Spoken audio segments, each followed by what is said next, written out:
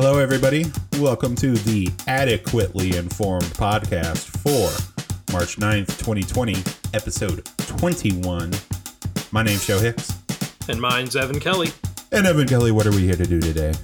Well, Joe, we are here to open hearts and minds to new ideas. We're going to comb through the week of news and other supplemental materials so that you don't have to. What we're going to do is have discussions about these ideas. We're going to make sure that you and ourselves remain adequately informed.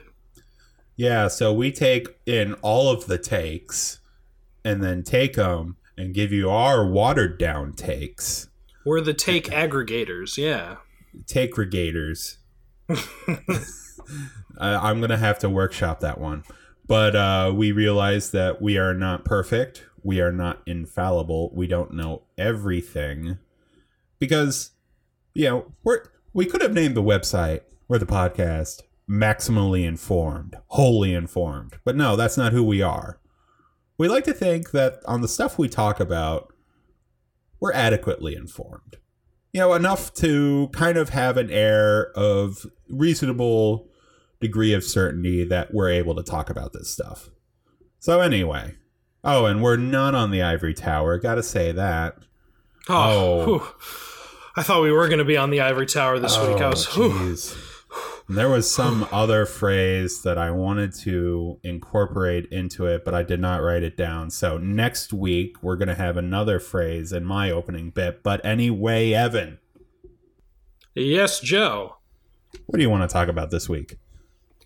So after last week, I've been thinking a lot about adaptation. What it means for a work to go through different mediums and different manifestations, different iterations.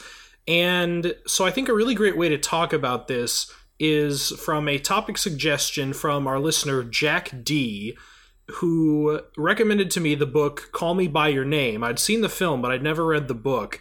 And he actually went so far as to send me a loaner copy in the mail so that I could read it. And I did. So I just want to kind of discuss my thoughts reading the book after having seen the movie.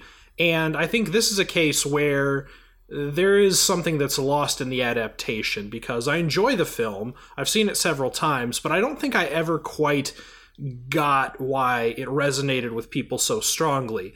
After reading the book, I think I had a lot better idea of what people are responding to within that narrative.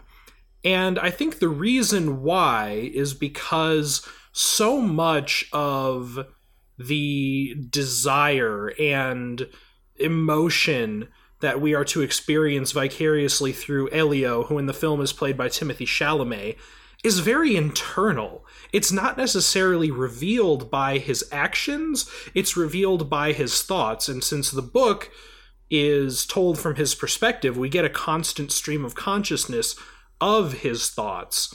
And there are symbols that are retained in the movie that aren't super well explained.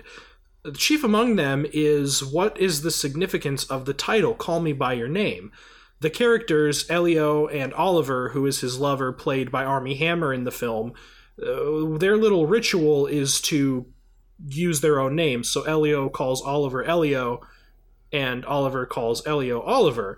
And in the movie, I saw this movie, I think 3 or 4 times, and I just was absolutely scratching my head. Why does that matter? Why do they do that?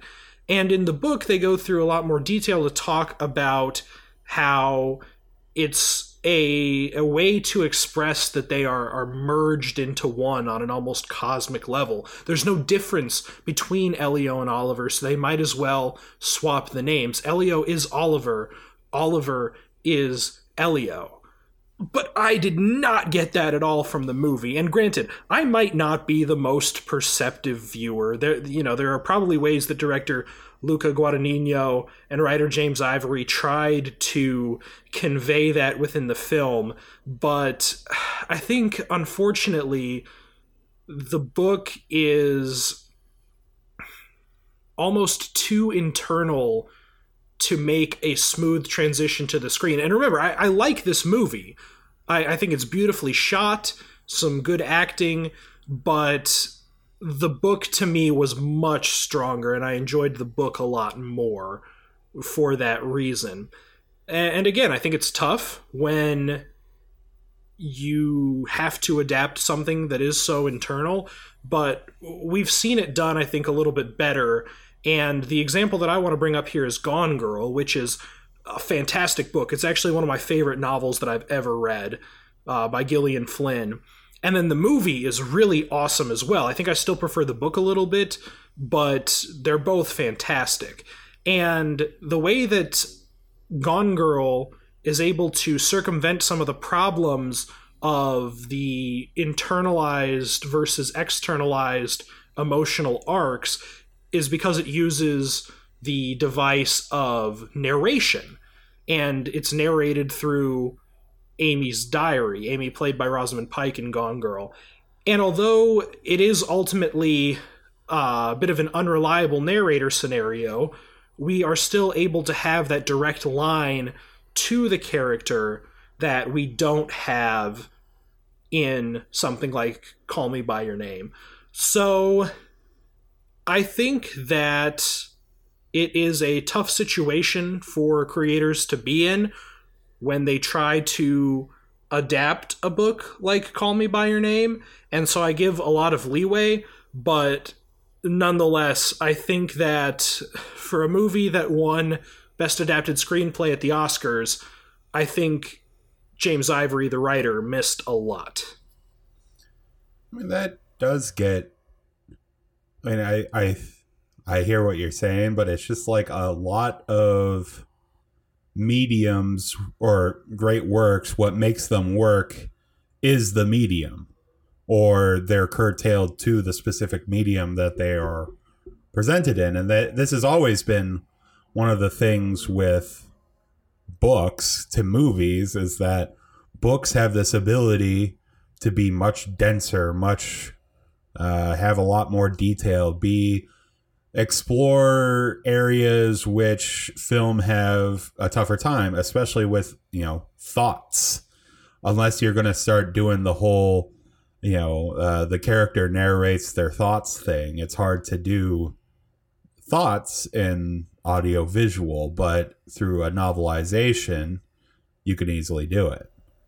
Of course. And I'm not saying that Call Me By Your Name would have benefited from a voiceover narration from Elio, but I think that, as I tried to demonstrate by contrasting with Gone Girl, there are still choices that can be made to emphasize different elements more. And even independently from Gone Girl, I think it's interesting that, I guess in terms of what the filmmakers decided to carry over, because the plot is very similar and the symbolism and the beats are very similar, but it kind of seems to me, and again, could just be that I'm a dummy, but it seems to me that just putting the same symbols and important beats into the movie without that same explanation isn't good enough. You have to alter them to the medium or find some other way to explain it that's more clear. I guess another example, I'll talk about Brokeback Mountain. So I don't even want to call it a book because it's really a novella that Brokeback Mountain is based on. And it's very bare bones. It kind of reads almost like a Cliff Notes version of the movie or a plot summary of the movie. But when Ang Lee adapted it into a film, he added things that weren't in the original book that I think clarified some character dynamics. One of my favorites is when it's very early on when Jack, who is played by Jake Gyllenhaal, and Ennis, who's played by Heath Ledger, are at the campsite because they're cowboys, they're ranchers. They decide they're stuck eating beans because that's all that was packed for them. And Ennis says that he's fine eating beans, and Jack is upset and he wants to go and try to find different food. This exchange isn't in the book at all, but it's so important to the movie because it establishes that Ennis is going to be the one who is okay with the status quo. He's not going to try to make waves, whereas Jack is going to be the one who is going to more actively fight to create the kind of world that he wants to live in, which ends up having really big consequences later on down the road. So, again, even without a direct voiceover, there are still ways that filmmakers can clarify elements from the original text, and I just don't think that the movie version of Call Me By Your Name does enough to that end. All right. Well, having not seen the movie or read the book, I'll take your word for it. Alrighty. So, Joe, what do you want to talk about? Well, Evan, this is going to be a little bit more off the top of my head because that was all off the top of my head. Oh, wow! You got a lot of space up there. So, as I'm sure you all know, daylight savings happened this week. I don't know if we're in the savings part or if we're in the spending part. We sprung ahead, so now days are different. Daylight savings is just so stupid. And I have tried, I have originally thought of this as a possible video topic, but here we go. This is me talking about it. It seems like the only way daylight savings makes any sense is that if you have a bunch of people who will stubbornly start their day at the same time no matter what, so you're just like, well, we're going to have that time at a different time of day now. So you have the same amount of sunlight, and maybe conceivably at some point in the past when energy was scarce enough that you could maybe move people's days around so that when they started at 6 in the morning, because they were always going to start at 6 in the morning, that maybe 6 in the morning was a little bit later in the day so that there was sunlight at 6 in the morning. Maybe that works, but it's just so stupid. Time is time. People are going to work when they need to work. People are going to start their days when they start their days. And I even think time zones are kind of silly. Why don't we just have unified time where if it's 6 o'clock, it's 6 o'clock on the whole damn world. You roll into town and on, right next to the population of a town, it says when noon is. Like, in this town, noon is at 5:36. And you're like, oh, wow, 5:36. That's an odd time to have noon.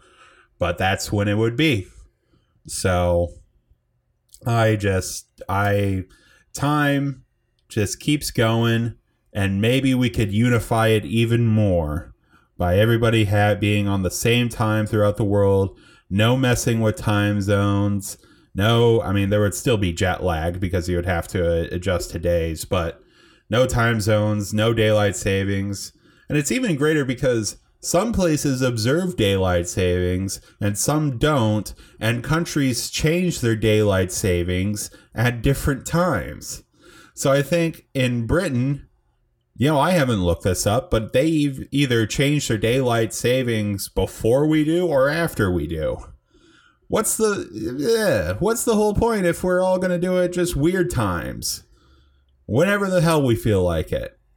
It's just, it's not useful, and I'm tired because I lost an hour last night. So that is my rant on daylight savings. Yeah, I mean, I agree. It's pretty dumb. Daylight savings time made sense when we were in agrarian society where we actually needed daylight to tend to fields and animals. And most, over 90% of the workforce were farmers. And so maybe at that one small cross-section of history, daylight savings time made sense. However, since then, our schedules have become so much less dependent upon the solar positioning.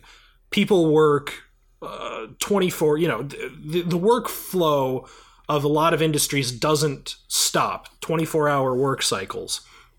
Yep. And so to just kind of change the to just kind of change up the time twice a year doesn't really make a whole lot of sense. I know that Andrew Yang today tweeted something about how injuries and accidents go up after daylight savings time when you lose an hour because people are more tired. It goes back to what Joe was talking about either last episode or a couple episodes about sleep, where if you don't get the sleep that you need and that you're used to, you don't cognitively function as well. And we do that on purpose every year.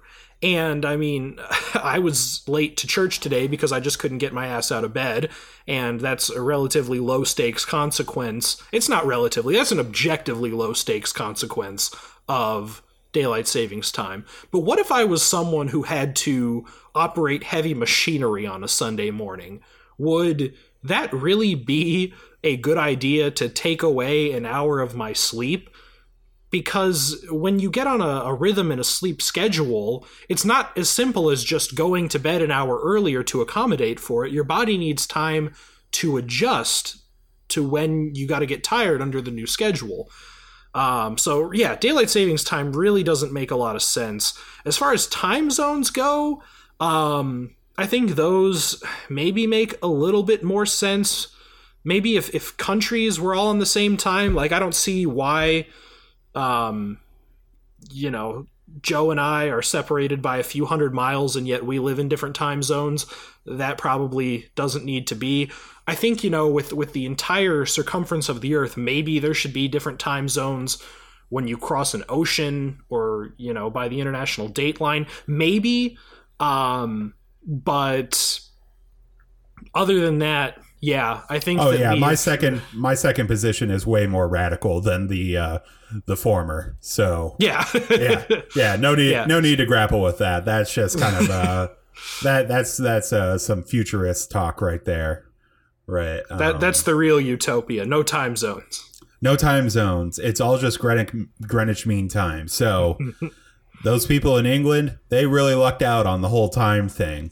They get to keep their schedules. Everybody else is going to change, but if we can't get rid of daylight savings, I don't think we're going to be getting rid of time zones anytime soon. Yeah, but let's get rid of daylight savings. I'm on board.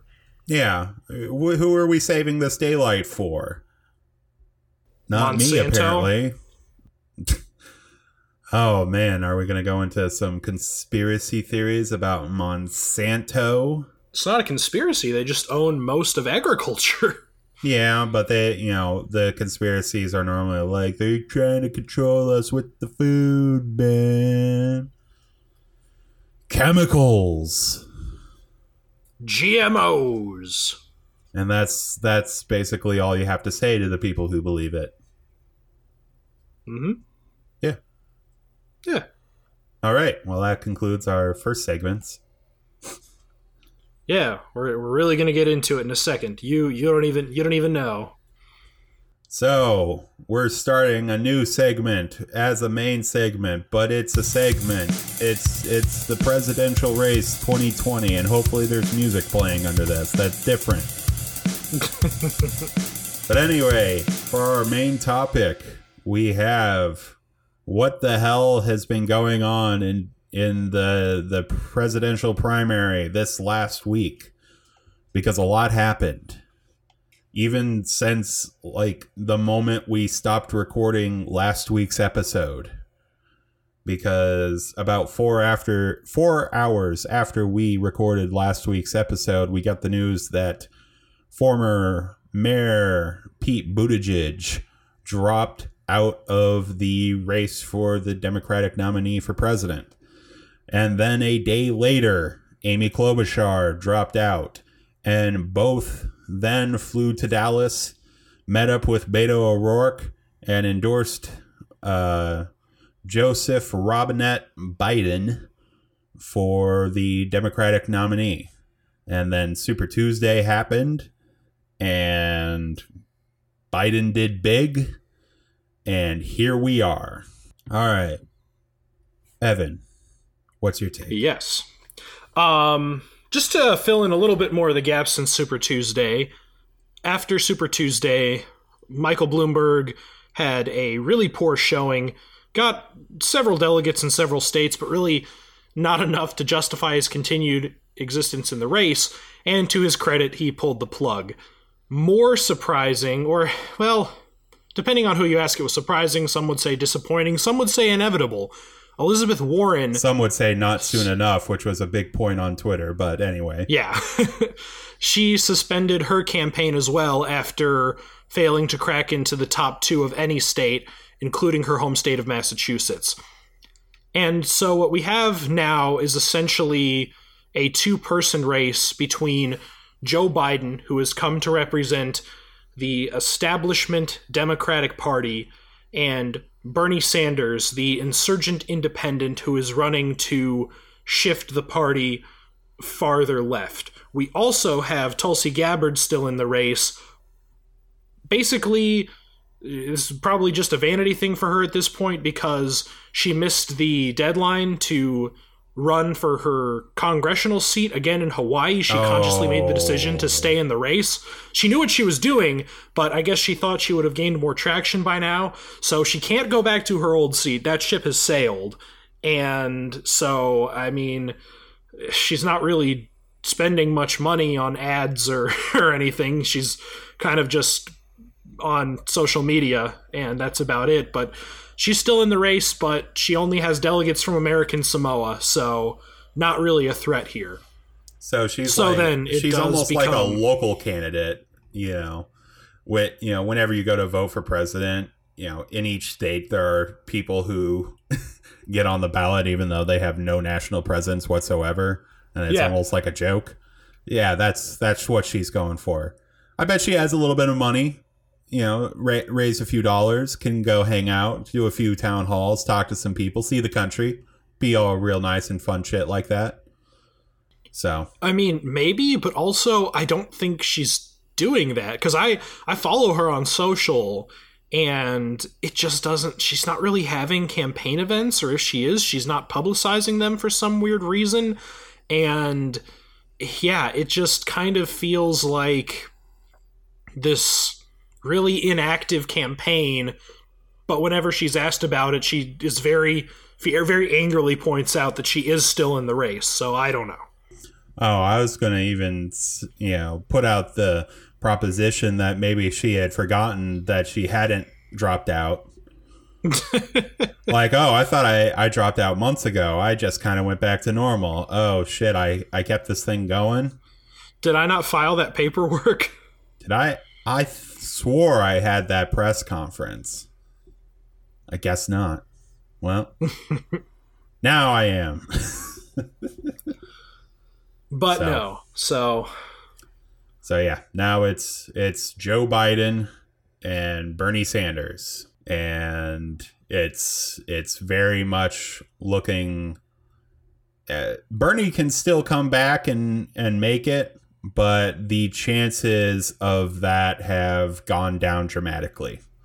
What does your 538 buddy say the chances are? He says it is a 2% chance he will get a majority of delegates. Okay. And it looks like since it went down to let me see. A plurality. And then it's also only just a 5% chance of getting a plurality of delegates for Bernie. So, say what you like about, the modeling of this, but from it's tough. There has been, it seems like in electoral politics, and specifically these primary politics, there's a whole bunch of kind of folksy never has a candidate done this but that. So never has a candidate who didn't have the delegate lead after Super Tuesday go on to win the nomination. And this is the reason for this is because Super Tuesday, there is about a third of all the delegates are up for grabs, a sizable chunk. And in the Democratic primary, the delegates are awarded proportionally. So it's not if this was winner takes all, there would be a much more fighting chance for Sanders than he does now. But since they are awarded proportionally, there would have to be in very short time, like by Tuesday, which is probably after or before some of you guys have listened to this and we're already talking in the very distant past. But there would have to be a massive swing towards Sanders and against Biden in the next states. And that just doesn't seem to be showing up. Yeah, the only way that he can really claw his way back is with decisive victories, blowouts essentially, so that he can pad a delegate lead. Yeah. Because, if it were winner take all, as long as he could beat Biden, he would very quickly accumulate a large number of delegates. But, even if he beats Biden by a narrow margin, in some cases the delegate count might be even. Remember in New Hampshire, Bernie won, but Mayor Pete took home the exact same number of delegates because of the proportional reward. Yeah, so in electoral college politics, having one more vote means you win the state. And this one, having one more vote means you get some sort of ceremonial, oh, you won placard. Even if the delegates, which are actually what nominates the candidate, those may not be different. And yeah, you got something? So what are the 538 odds of a brokered convention now? So 9%. How much? 9. Okay, so they're thinking Biden's gonna pick up steam pretty quickly here. I mean, he has. He had a massive swing. One thing that I thought was interesting is that, so this all happened kind of because Biden had a very strong showing in South Carolina. He did way overperformed where he thought he was going to be.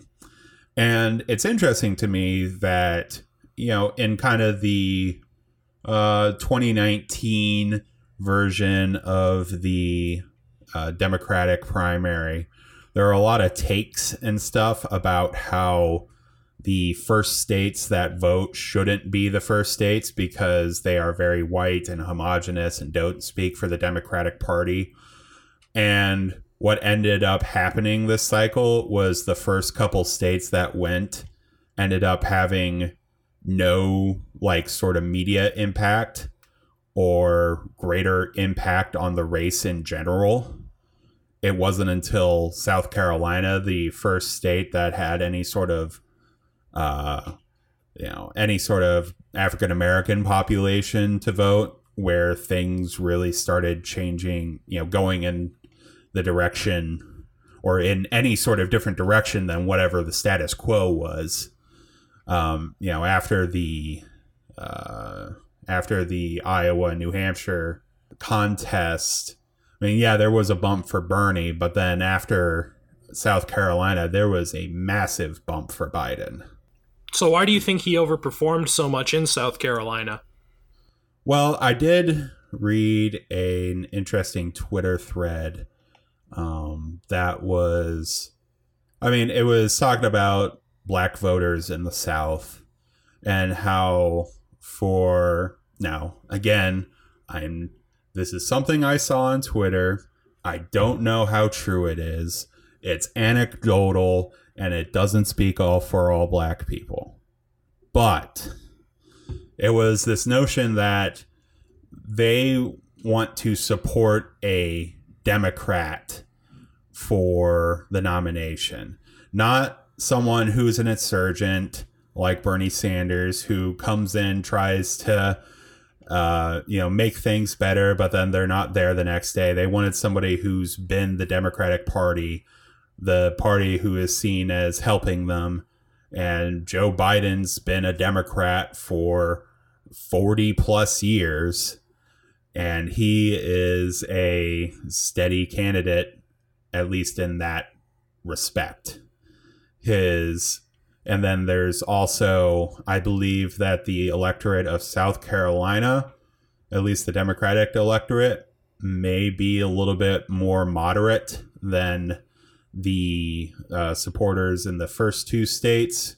I mean, there's also the chance that, well, in Iowa with caucuses, those tend to skew toward the people who participate in them tend to be the more active, the more politically engaged, and also younger, because it can take hours and hours to go and caucus, and old people want to go to bed at a reasonable time.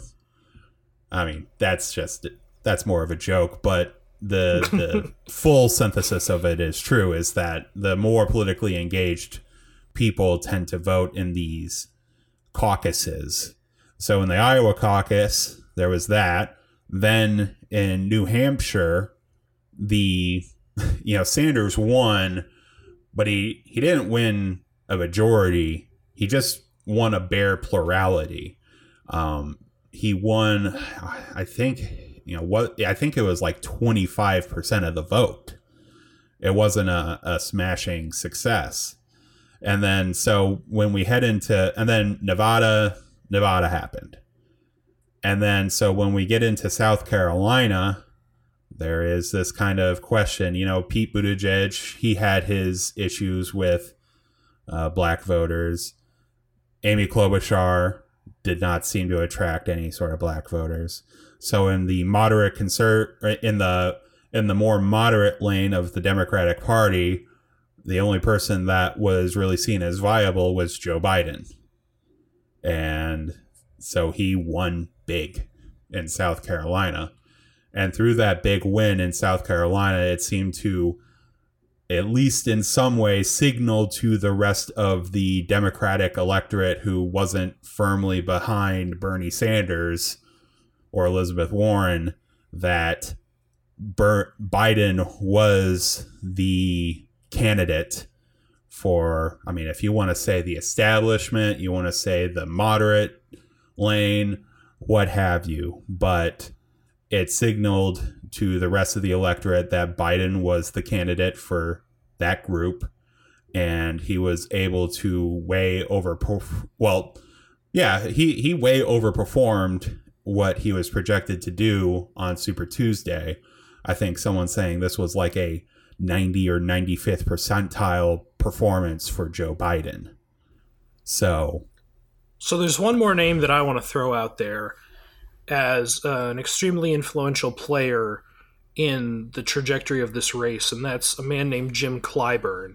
Jim Clyburn is a representative. He's the House Majority Whip, and he is coming out of South Carolina, and he is very popular in South Carolina, very respected.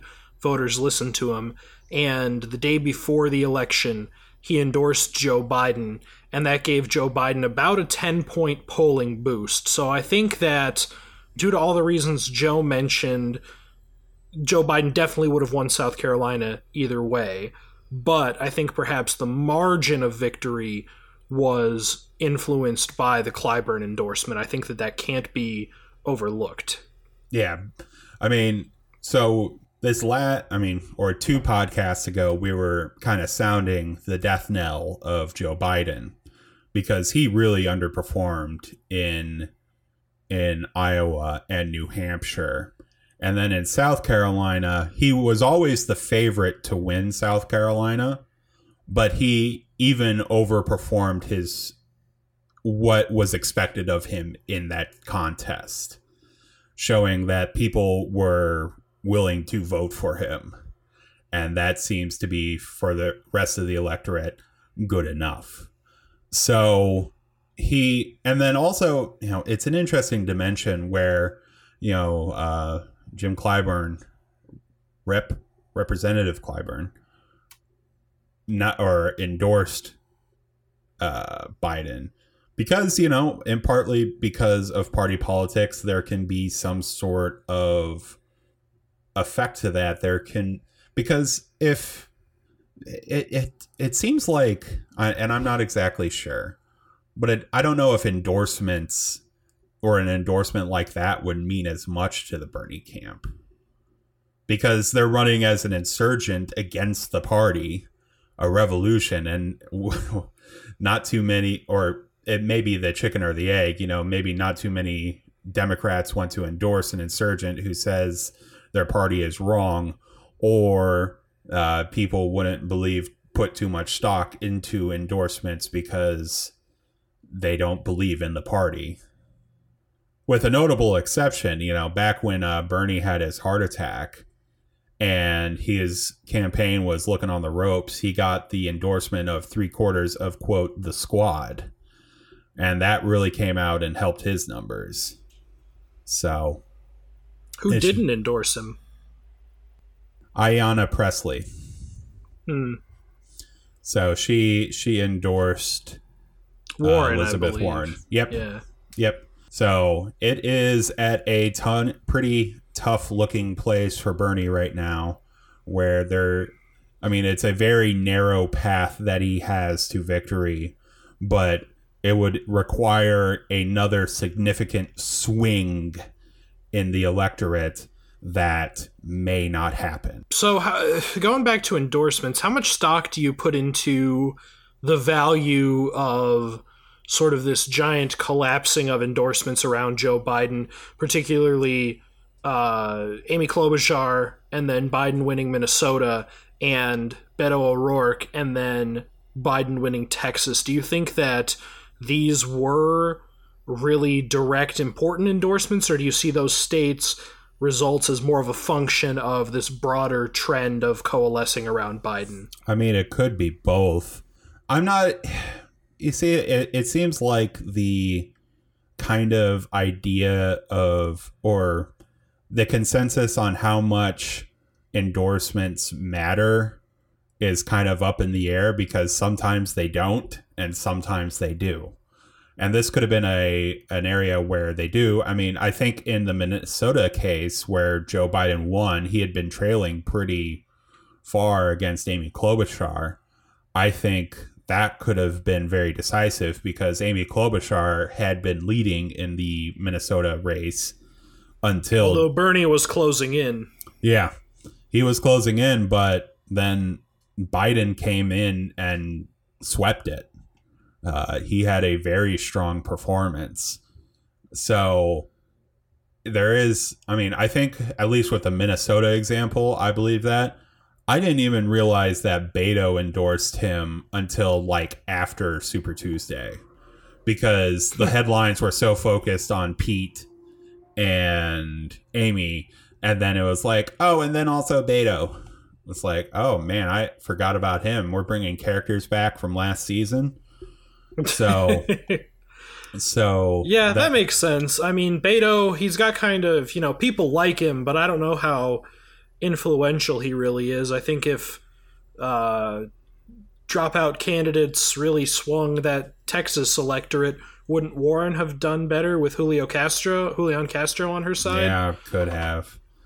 And then again, it really depends, who, it's kind of one of those, like I said before, it's sometimes it matters and sometimes it doesn't. Beto had he didn't seem to gain any traction in the presidential primary. And then I'm not exactly sure how Texans truly feel about him. He almost won his race against Ted Cruz, and he turned out a whole bunch of people who normally wouldn't come out. But then again, he lost, so I don't know how much sway he has with that electorate. There has been some way that in this post Super Tuesday way or time where it seems like people have been supposing that like these people who aren't the candidates have very direct like force the voters to vote a certain way, like that somehow Amy Klobuchar forced the people of Minnesota to go into Biden, and that if Elizabeth Warren had dropped out of the race that she could have forced her voters to vote for Bernie. And it just seems unlikely to me. You know, people are voters, they're complex, and we also know that while partisanship may be high, the ideological consistency between, you know, within people in their candidate choices aren't always clear.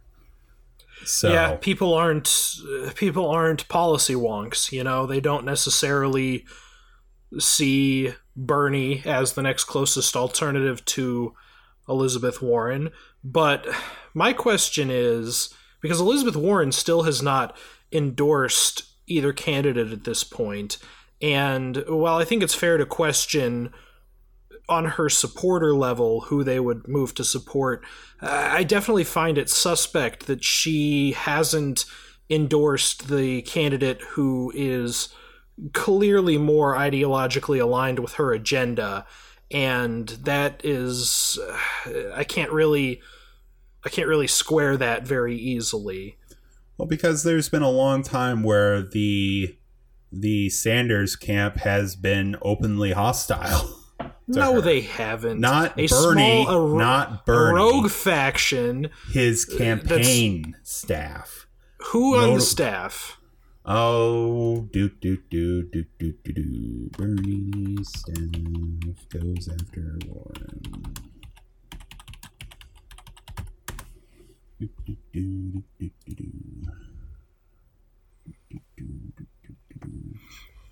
You know, maybe I don't have, but this is what I've heard. But again, so this is something that I'm pretty sure was going to come up at some point, is this whole being mean online thing. And there is a group of people that, and it seems like, Evan, you're a part of it, that Warren should just automatically endorse Bernie because their policy goals are closer to each other. I don't necessarily think it's automatic, but I guess I just don't understand how, if she believes so strongly in things like student debt forgiveness and a wealth tax, what's the calculus for her? I believe... In what way does a Biden presidency represent that vision better than a Bernie presidency? I don't think she owes him the endorsement, but it's just, to me, it's like, why wouldn't she want that? So part of my thinking is that, so in this post Super Tuesday state, it's looking pretty sure that Biden is going to be the nominee. And Elizabeth Warren, unlike Bernie Sanders, is a Democrat.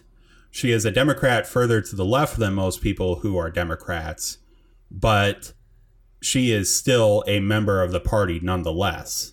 So if the whole of the party came out to basically endorse Joe Biden as its nominee, and then she comes in and endorses the insurgent, the guy who's an independent, a guy who's not even a member of the party, to be president, then that could spell ill will for her within the party establishment.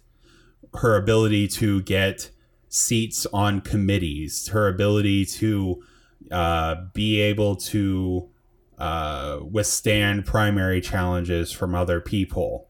This could affect her. You know, if she came out and endorsed Bernie, that could have real consequences for her ability to continue to be an effective senator within the Democratic Party. And then I'm also thinking that the way I'm looking at Joe Biden is that his campaign isn't super plan heavy. He doesn't have a whole lot of policy goals. He more kind of traffics in the kind of feeling of, let's go back to normal. Let's bring some decency back to the office. Let's do this or that. And what I see in that a bit is kind of what Trump did with the Republican Party. He came into office and Trump said he had all these goals, but it turns out he was just kind of saying whatever he needed to say to get in. And then as soon as he came in, he had no interest in actually governing or pushing what his supposed agenda was. And he just did whatever the Republican Party wanted him to do. He became a rubber stamp for basically anything that they wanted. For Stephen Miller, yeah. Yeah. So in a way, I see a Biden presidency at this point, not so much where Biden is taking the full reins of legislating, really taking it into his hands and providing a super clear vision. What I see is him taking his party, trying to suss out what their goals are, and then trying to possibly make a deal to make some of those goals happen. Where maybe he's able to, now this is a big asterisk, maybe he's able to take those goals and go work with Republicans and suss something out. But, there's a very good case that that's not going to happen. But if we see, if we look at what happened with, with this endorsement deal, for whatever reason, however it was able to work, Joe Biden was able to get Amy Klobuchar and Pete Buttigieg and Beto O'Rourke, all people who have been very critical of Biden, that to fall in behind him, to endorse him, support him, and drop out of the race when it was crucially important for him. Bernie, on the other hand, Elizabeth Warren would make a lot of sense to endorse him, but for whatever reason, that kind of deal making, that transactional nature, that whatever communication between the two parties hasn't happened. So with a Joe Biden presidency at this point, I don't see it as him going off on some weird tangent where he gives the Republicans everything he wants and we live in a worse world. I see it as a place where the thought leaders of the Democratic Party can come together, and if they can put a coalition together within Congress, then Joe Biden wouldn't be standing in the way of whatever they do. But who is that coalition, and who are those thought leaders? I don't think it's Bernie Sanders. I don't think it's anyone with a legitimate vision to push the country in a radically new direction. If all that he's got is going back to Obama presided over widening inequality, and it, to the extent that we like Obama, I think he did a decent job with the hand he was dealt. I think it's tough to say that his presidency changed the trajectory of the country for good. So I guess two assumptions that I'd like to say that I maybe don't agree with. First assumption is that I don't think that this race is set in stone yet. I think that there's enough time, and the delegate lead is not insurmountable enough, even with the proportional rewards, that Bernie couldn't, with some significant intervention, launch a successful swing back into contention.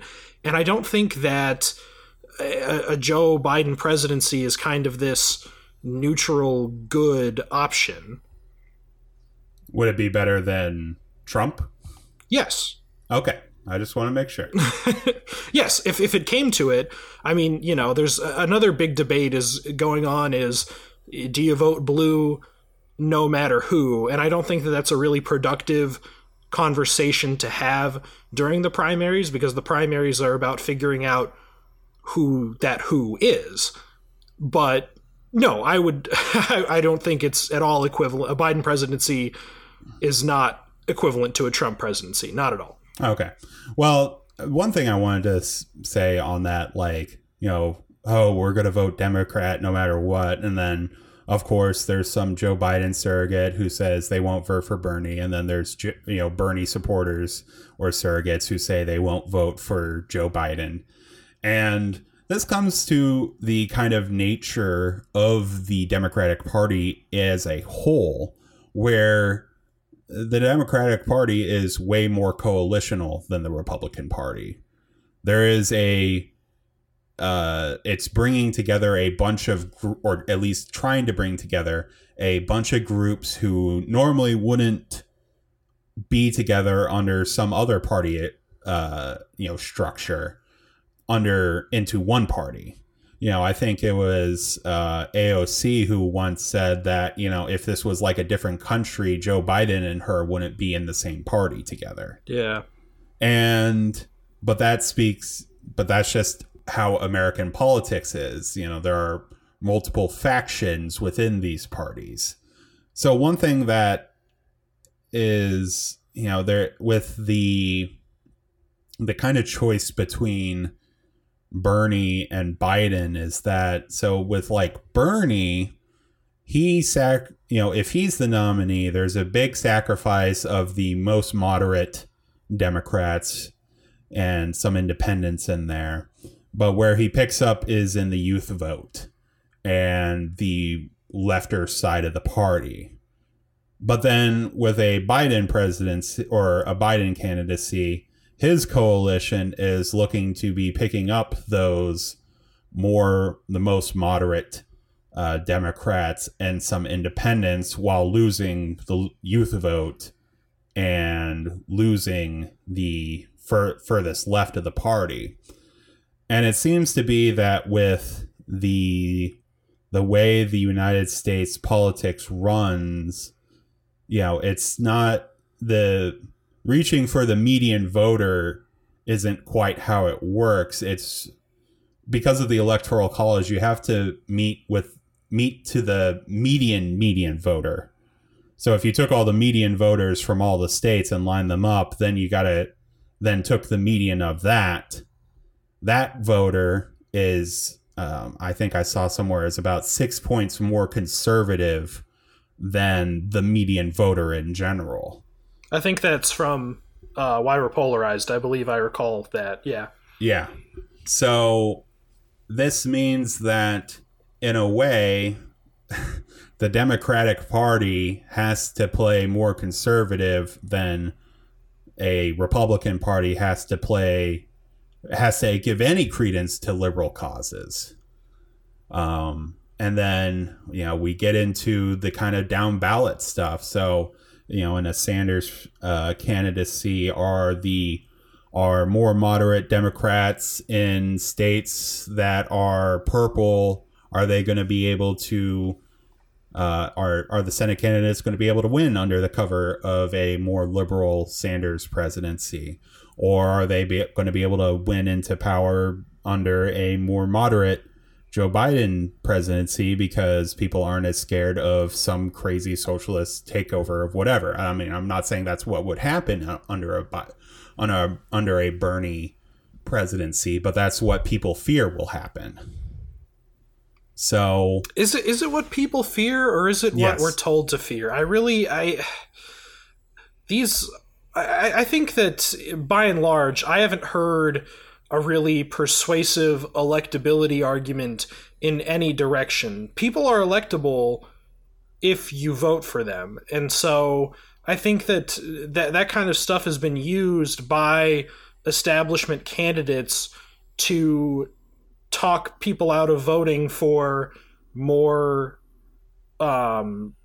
ideologically fervent candidates for no other reason than that. It's kind of tautological. Well, you can't vote for them because people are afraid, and they're afraid because they're not electable, and they're not electable because no one will vote for them, and so it just. Oh, I mean, do you have some like any sort of either polling data, or have you talked to anyone who's actually saying like, oh yeah, if Bernie's the nominee, I'm not going to vote for Cory Gardner. Like, what? Where is this coming from? Where's the genesis of this?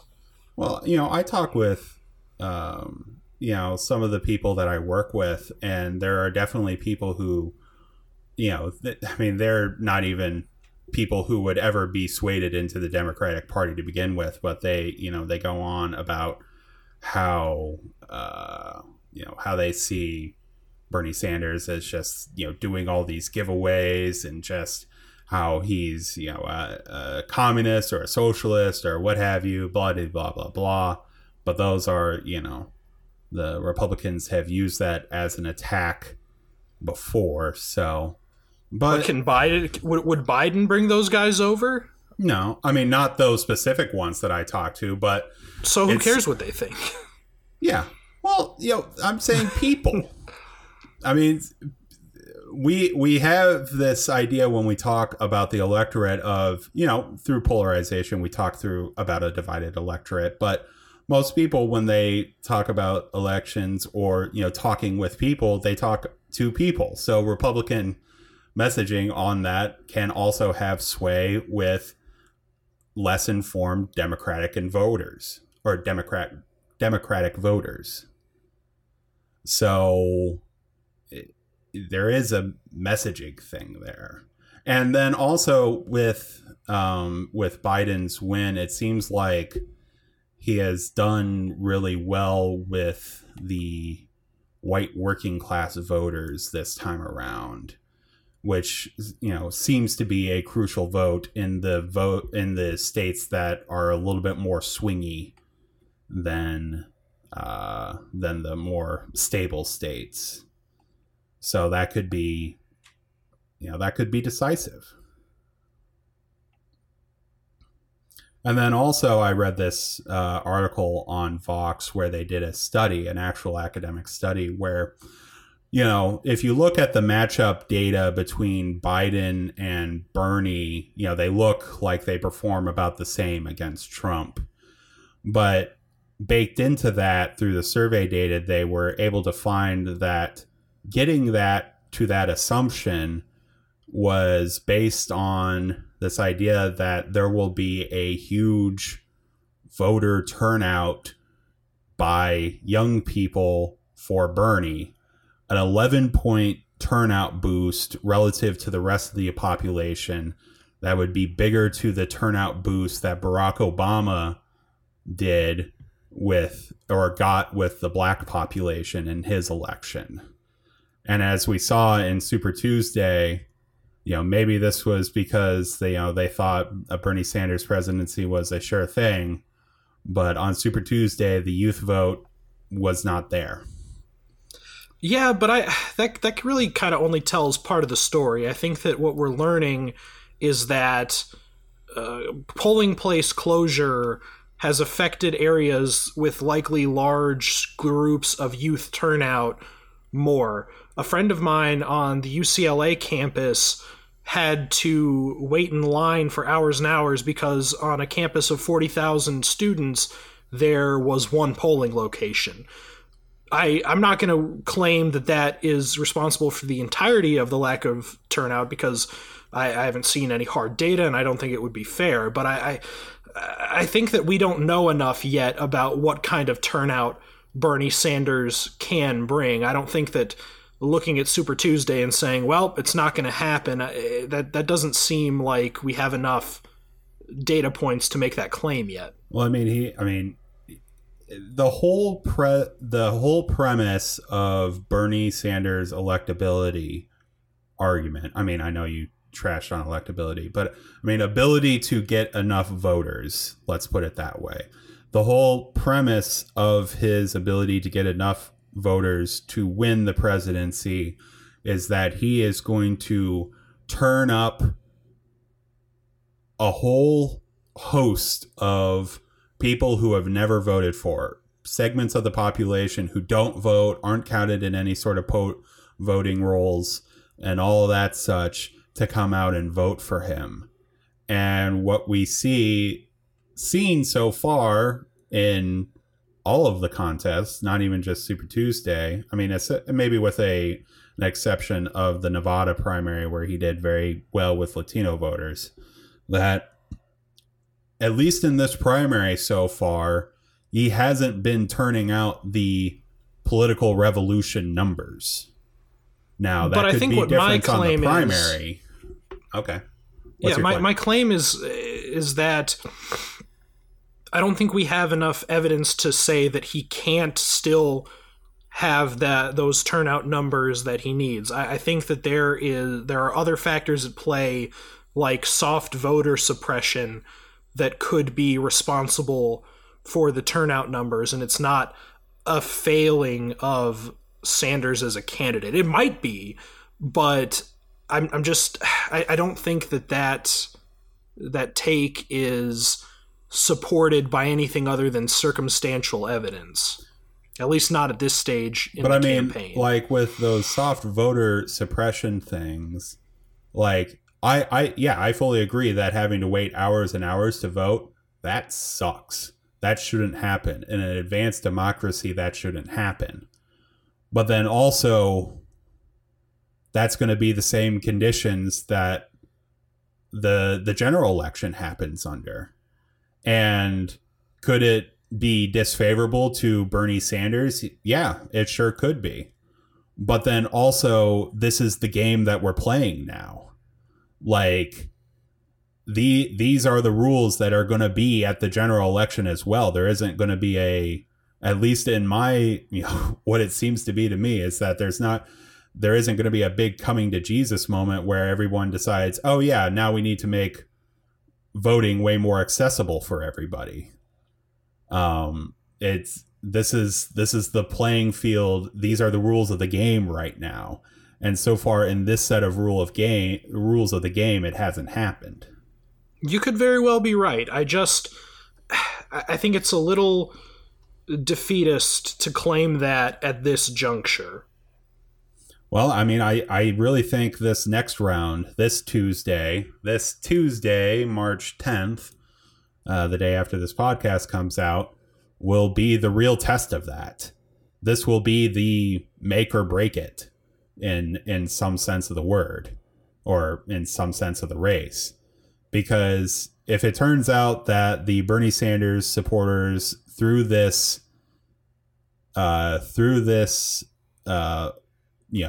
not loss, but bad showing on Super Tuesday, if they see that as big enough a threat and are able to turn out for the remaining states, then that's the chance that you have to make it happen. But if it continues to be that voters don't turn out, the revolution doesn't come, the youth vote doesn't come out, then it doesn't look like there is a coalition for Bernie to put together to win the presidency or the primary. Well, I agree with that in the future tense. Absolutely. Yeah. So, I mean, and it's also great that we're putting this podcast out like the day before the next real next real thing. So everybody will be up to date on the past. But yeah, it's a tough road tough road for Bernie Sanders right now. He's going to have to overperform more than Joe Biden has already overperformed in this. Yeah, because he's got to catch up. Yep, he's got to catch up. So it can happen. It's just unlikely at this point.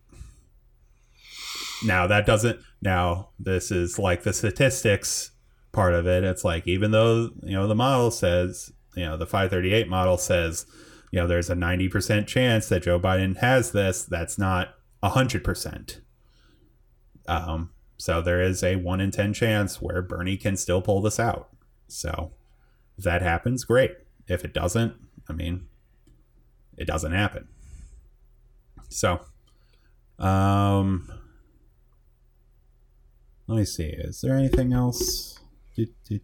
Oh, there's infinite other things, but it just matters where we want to go with it. Oh, we can go anywhere. What's on your mind, Evan? Okay, So, with the rise of Biden, do you think that it is primarily motivated by a sense of safety, the idea that he is a surefire or a more surefire bet to beat Trump? Or do you think that people are genuinely enthused by Joe Biden as a candidate? I don't think the enthusiasm for Biden happens in a vacuum, but when people decide, or, it seems to have decided or are deciding that he is the candidate, then they're throwing their support and enthusiasm around him.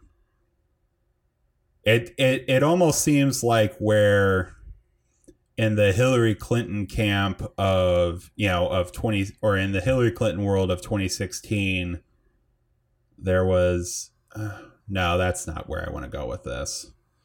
So yeah, it may just be indifference, but enough people are throwing their support around him because he seems to be the clear front runner in the moderate lane. Do I wish he was the front runner in the moderate lane? No. But here we are.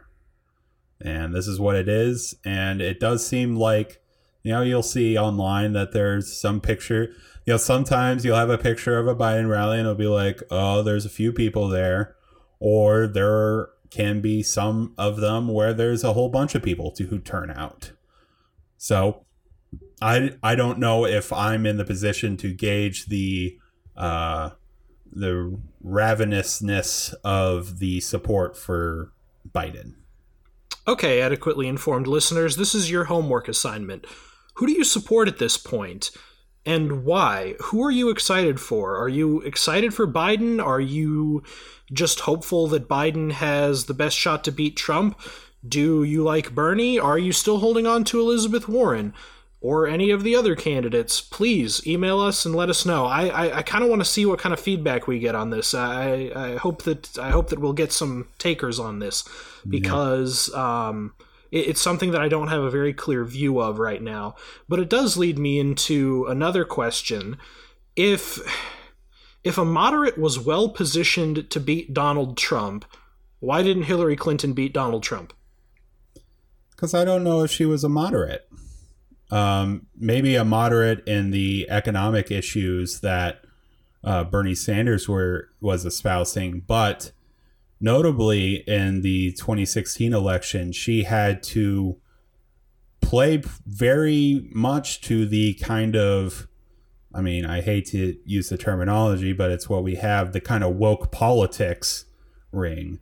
She had to take a very progressive, very whatever left take on issues having to deal with race and immigration and similar issues that ended up becoming a real talking point or a real pivotal issue in that election. Any more so than Biden has now? I feel like the social issues, the Democrats are all universally pretty left, and it is that economic line that divides them in terms of centrist or farther left. It does seem how is it different from what Biden's doing? It does seem like there is some version where, well, one, we know how Biden talks, and he doesn't talk too decisively on anything. True. So it's, even if he does talk about those issues, or because of belonging to the greater Democratic Party is belonging to those issues, he's not bringing them up in such a pointed way that inflames people's loathing of that. Like, he's doing very well with the white working class, which is kind of the demographic that Hillary Clinton struggled with the most in the 2016 election. So there may be some, this may be the reverse side of sexism, where maybe Joe Biden gets a pass for it because it's just kind of expected. Oh, he's an old white guy. I can kind of trust in him and see in him what I want to see in him. Whereas Hillary Clinton, by both being a better orator and better able to explain what her, what the positions were, and by being a woman may have swayed how people felt on those issues greater than a Joe Biden would. And so it sounds like what you're saying is that a moderate should have beaten Donald Trump, but sexism kicked in and took a non-zero role in that election. That sounds all right to me. There was also the baggage Hillary Clinton had. Well, we could talk about Joe Biden baggage too. Yeah, but it just seems like a different baggage. Because it is a different person. But and then also the reason. We get into this weird space where Hillary Clinton clearly had in some version of the word, a winning message because she got 3 million more votes than Trump. But then we're also knowing, back to what we were saying, about like with polling places and, this is the system that we have. That's the game. Yeah. This is the game that we're playing. So Hillary Clinton played, in some ways, back to what I was saying, maybe Hillary Clinton was playing to the median voter and Joe Biden plays to the median voter. I don't know. I don't know if that's not as satisfying an answer to me because I see them as so similar, but I am willing to accept that Hillary probably got nailed for things because she's a woman that Joe Biden won't be for. That to me seems to ring more true. Well, and then there was also Hillary Clinton seemed more antagonistic towards Trump supporters or potential Trump supporters in a way that I don't see Joe Biden being. He's very antagonistic towards Trump, the person. But he doesn't have the deplorable soundbite. He doesn't have the deplorable soundbite.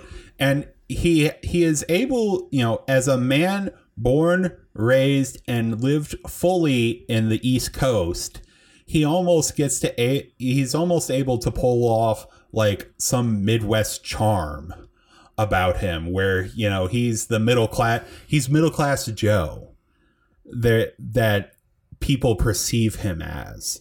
Not at, where Hillary Clinton was seen as high society, doing speeches at Goldman Sachs. I don't even, Joe Biden could have done a speech at Goldman Sachs, but it doesn't seem to be speaking to his character in the same way it did for Hillary Clinton.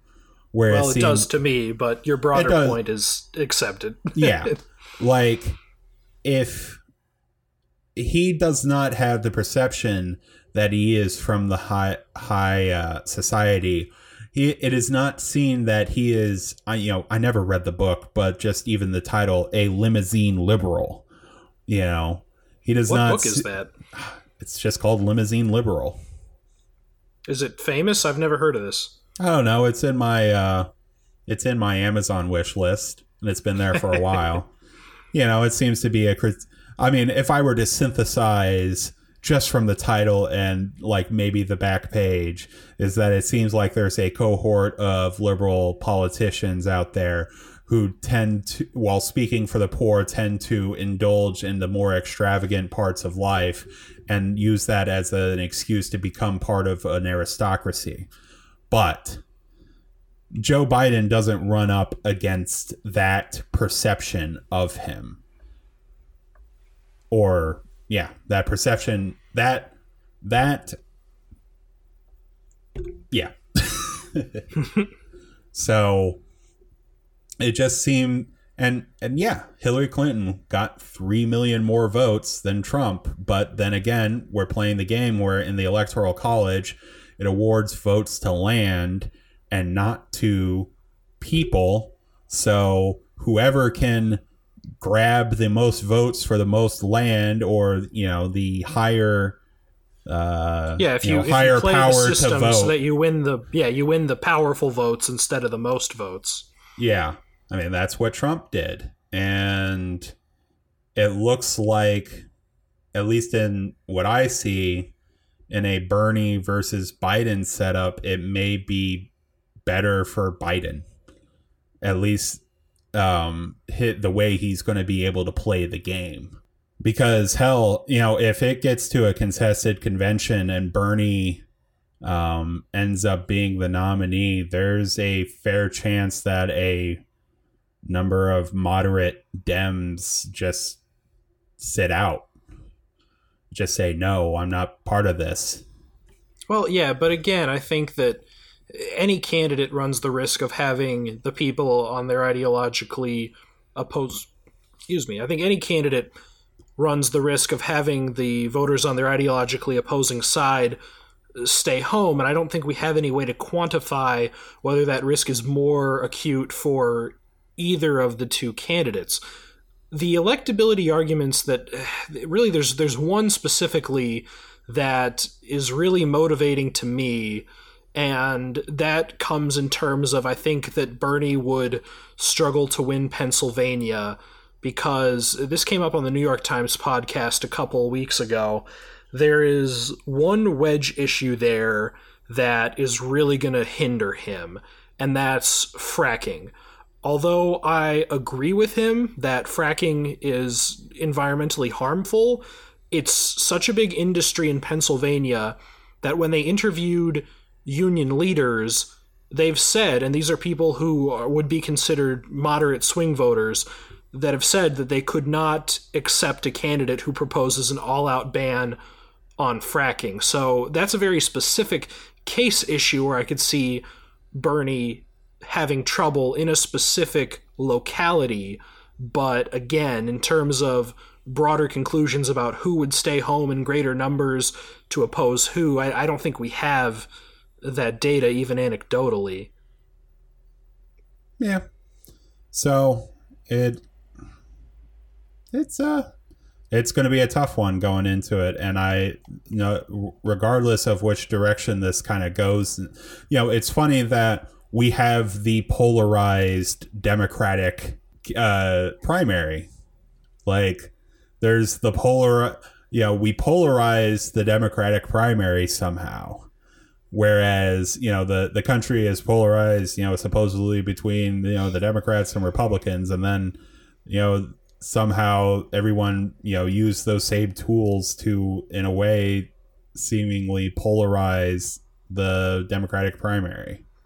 Yeah, and I think part of that observation, which I think is dead on, is that goes back to what you said earlier regarding AOC, that in a two-party system, she wouldn't be forced, we wouldn't have these very different ideological end games within the same party. And so when there is that fracture, there exists the potential for polarization, which is what we've seen throughout this primary.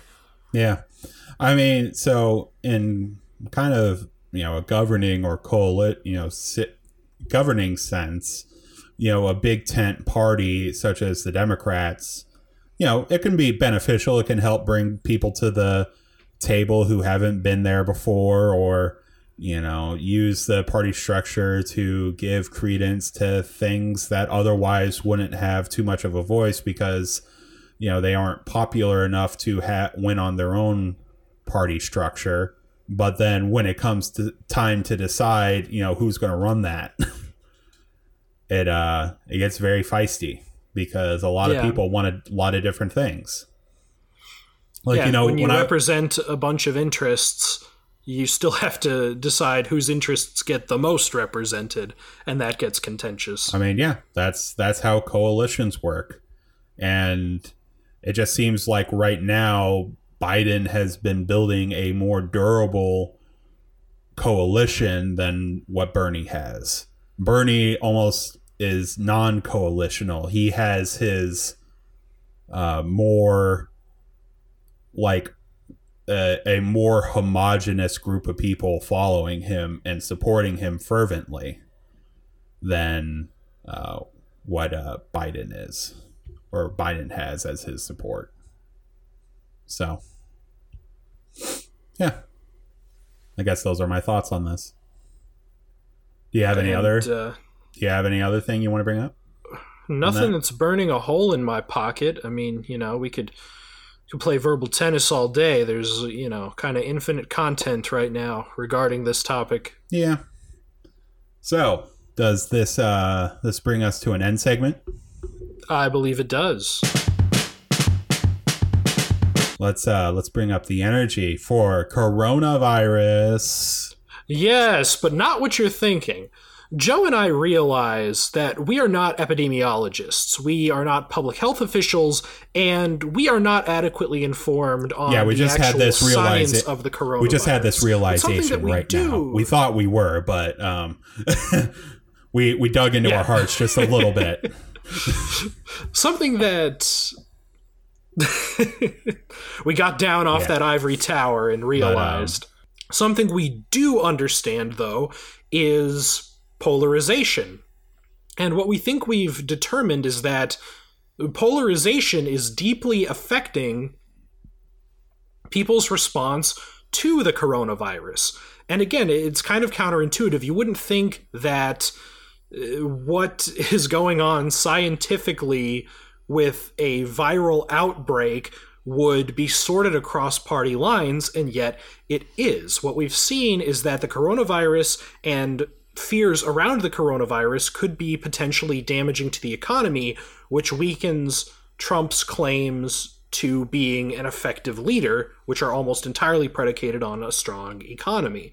And so what you've seen is that Trump has tried everything in his power to downplay the severity of the coronavirus, even resorting to misinformation and lies about the way that viruses spread and are contained, and has apparently actively tried to slow down testing.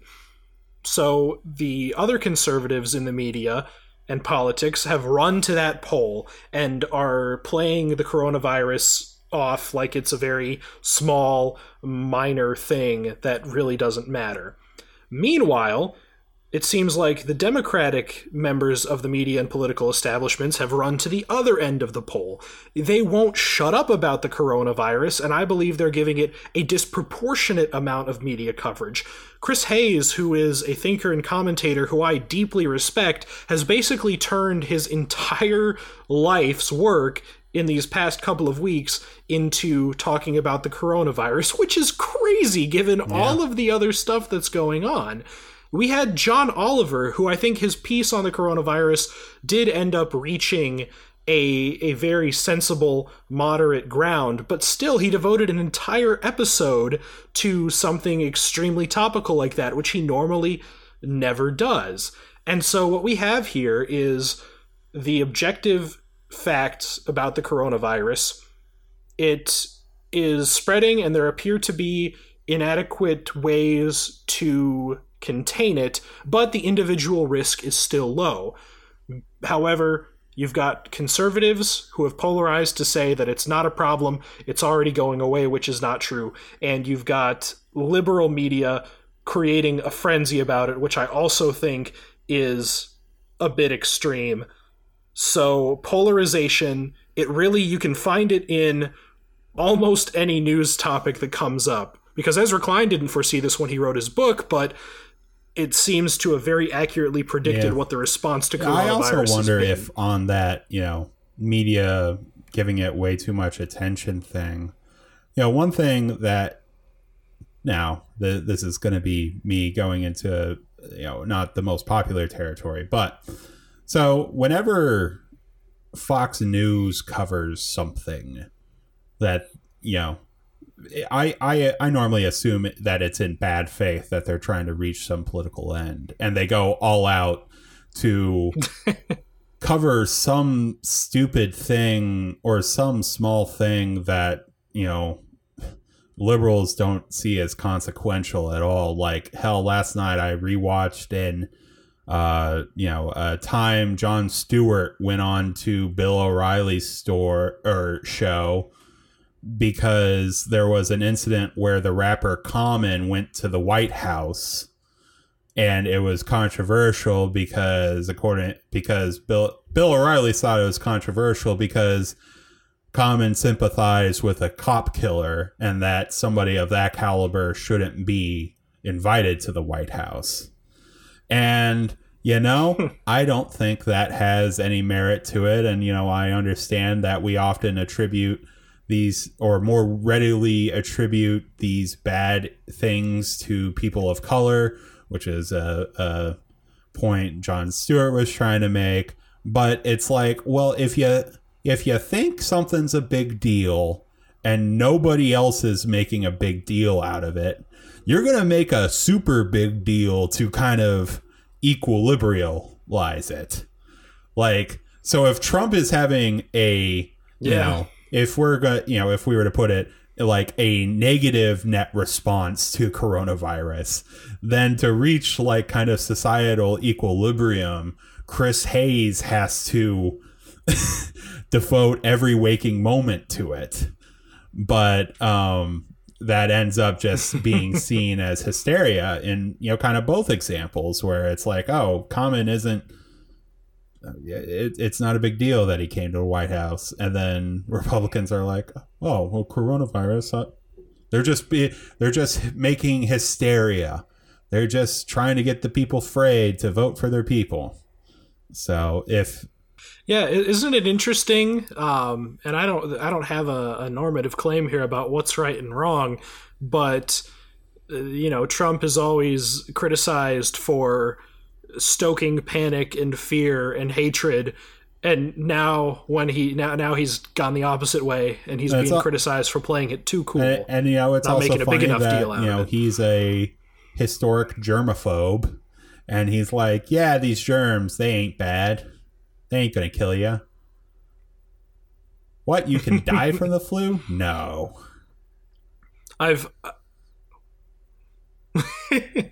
Yeah. And his grandfather died from the flu. And something else I saw interesting that maybe is a little bit more inside baseball, but I'll throw it out here. You can add it as a PS in your email, your commentary on this, listeners.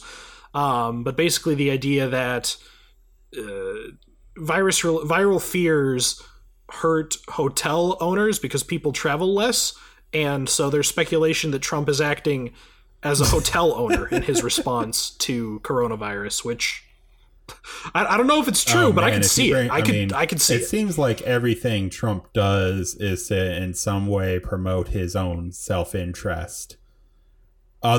Except when he gives his, compared to the rest of his wealth, meager presidential salary to whatever department. But people like to use that as that he's not selfish, but he probably reaps way more good faith benefits from that than the actual dollar amount. But, whatever. That could just be also polarized. Yeah, that's a tough argument to make to people, though.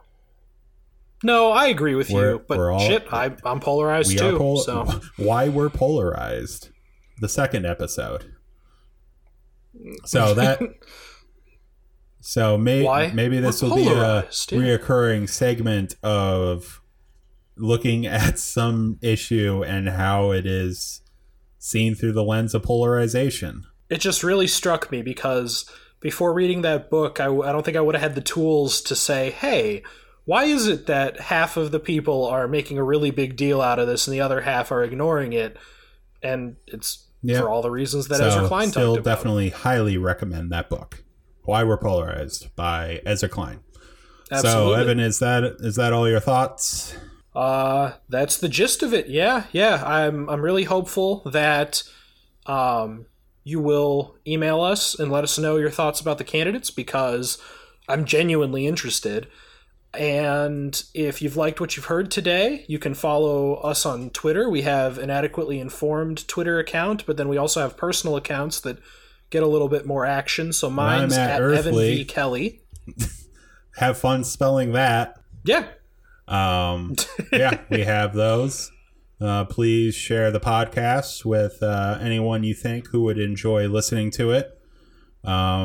If you have any ideas for, we have a lot of material going on now, but if you have any ideas for topics that you would like us to explore, you think we may be adequately informed on, let us know, because I'd like to think that we have proven that we take viewer suggestions seriously. My topic today came from a listener, so we're serious, we're guys. A pretty small group, guys. We'll listen to you. Well, anyway, we haven't forgotten our roots yet. Yeah, we're still in the roots. So anyway, we'd like to thank Anthony Hish for the music, and as always, my name's Joe Hicks, and mine's Evan Kelly, and we hope that you've been adequately informed.